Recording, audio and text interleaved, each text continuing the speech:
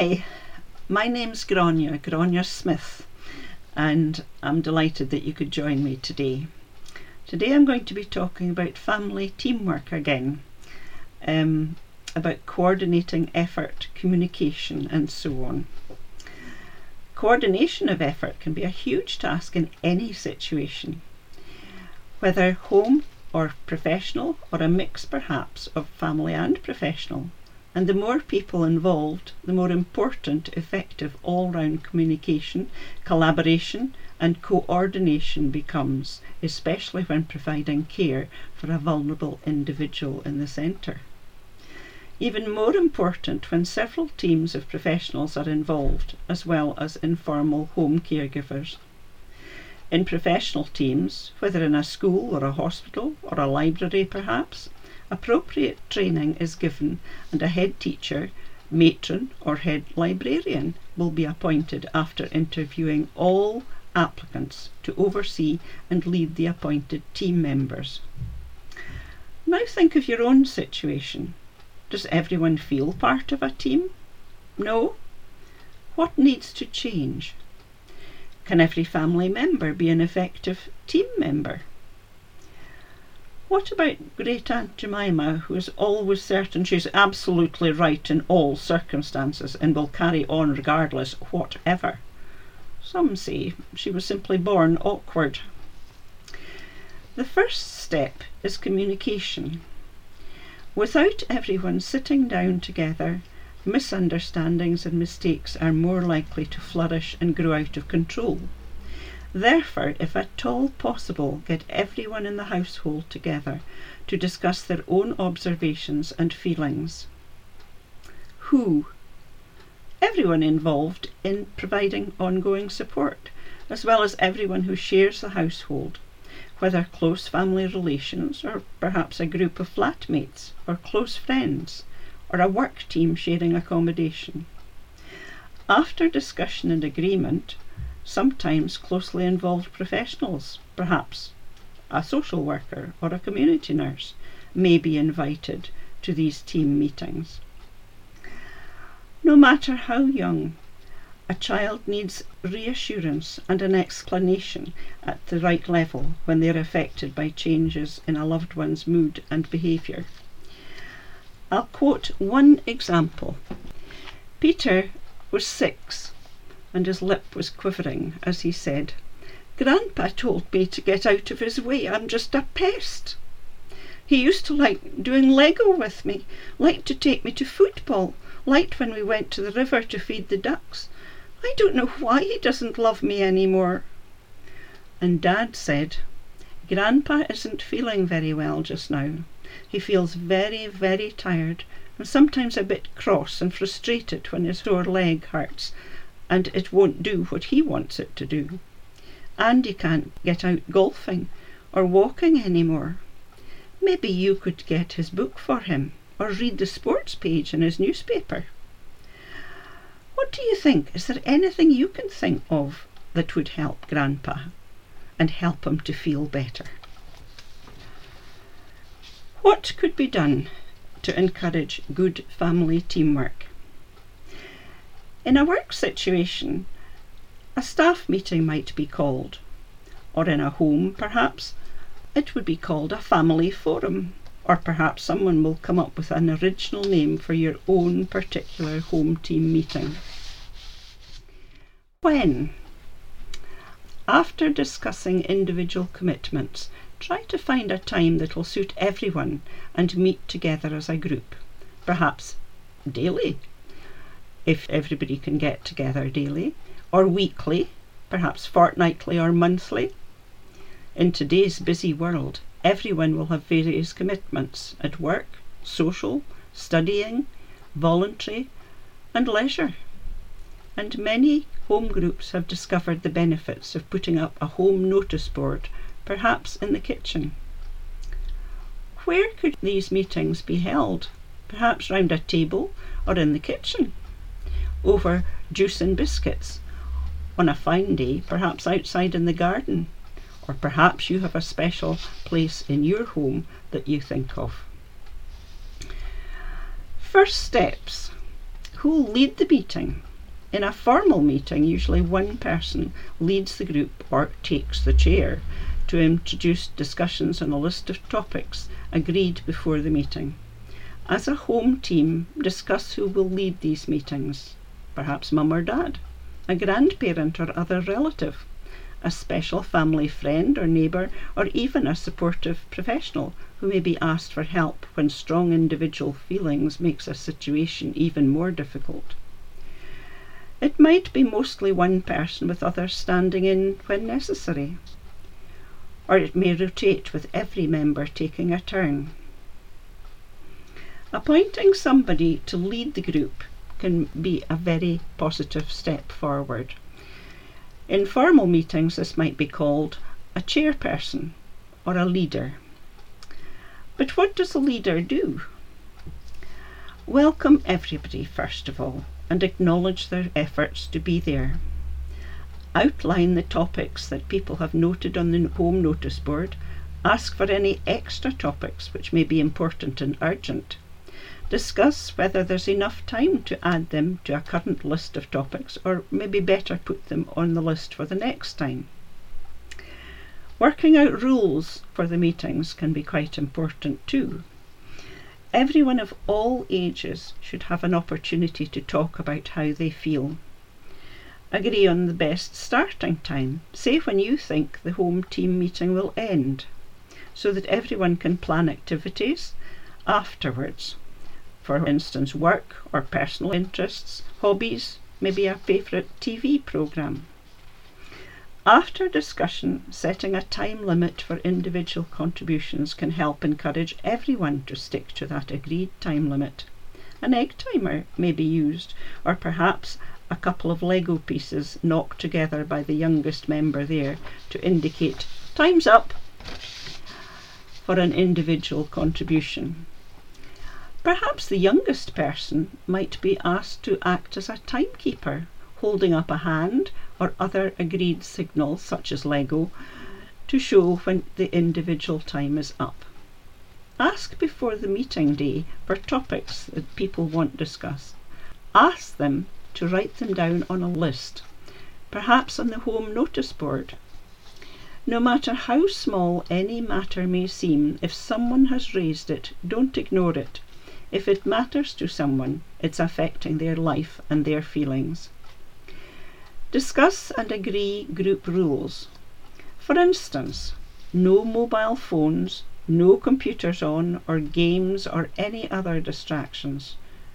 Why? Family members' welfare and home life are much more important than any game. Then try to encourage a calm atmosphere. If and when things get a bit heated, suggest a 5-minute break. Try to keep to agreed discussion topics. Ask for only one voice speaking at a time. It makes it easier for everyone, and especially important for anyone with hearing problems. No interruptions when someone is talking. Everyone will get their turn. Consider all suggestions. Ideas may range from serious to funny and completely over the top. These can often lift the mood of a meeting. Encourage discussion of different perspectives and pros and cons for courses of action. Encourage young people and quieter team members. Where no agreement can be reached, add the topic to next meeting list for discussion, and discuss and set the date of the next meeting. Then ask for feedback on the meeting that's just over. What went well? What might be better next time? Perhaps make a list on a paper with a happy face of what went really well, and another piece of paper with a sad face this time for another list of things that might be done differently another time. Discussion of what went wrong and possible ways of doing things differently next time. Finally, view. Very important encouraging words. For instance, I really appreciate it when you do such and such, like washing up. Or thanks for helping. I noticed when you did such and such.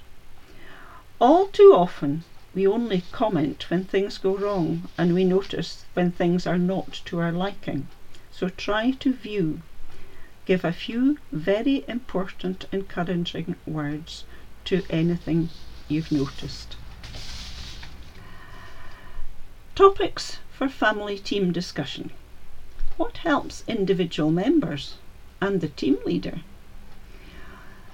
For instance, sharing relevant information. Why, when, where, and how is it going to help people? Looking after and supporting each other through tough times. Showing appreciation and recognition when people are doing their best. A sense of humour can really help. Being compassionate and considerate. Realistic expectations. Admit mistakes when they happen. Everyone makes mistakes and can learn from them. Being positive as much as possible. Try to look on the bright side and deal with the other side when necessary. Signs of relapse, for instance, in schizophrenia or with someone addicted to alcohol or drugs perhaps, it's often one of the most helpful parts of having a home team around. Creating coordinated care and responses to difficult behaviour and discussing individual home team observations can be really helpful in creating good all-round support for family team members, as well as for the person with the long-term health condition.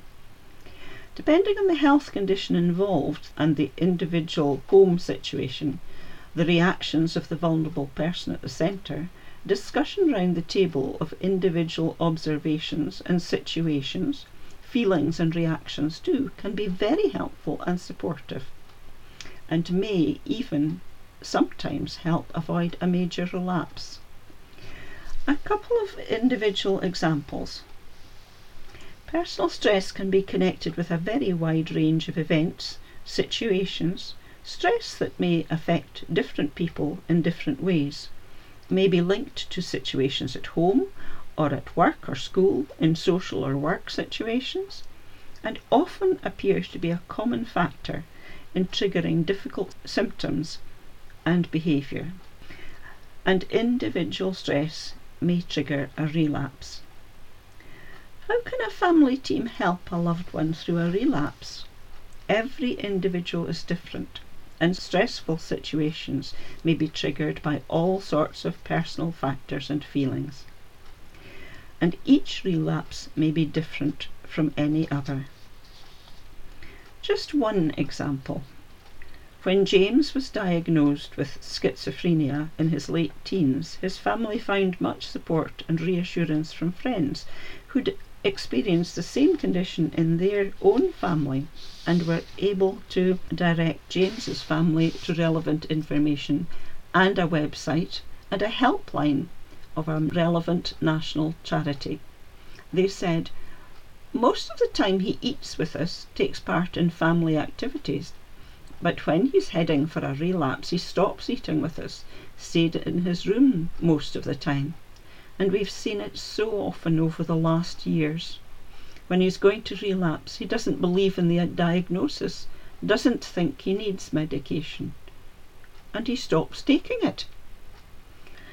As a single carer in a very different situation with my daughter Jay, who was struggling with anorexia and bulimia binge purge type, I too began to recognise a pattern of progress for a while, followed by a setback and return to self-starvation, then getting rid of all sustenance she'd had to swallow, followed by a more settled period when she fought the twin demons anorexia and bulimia and began to eat a balanced diet again. Gradually the settled periods of self-control extended.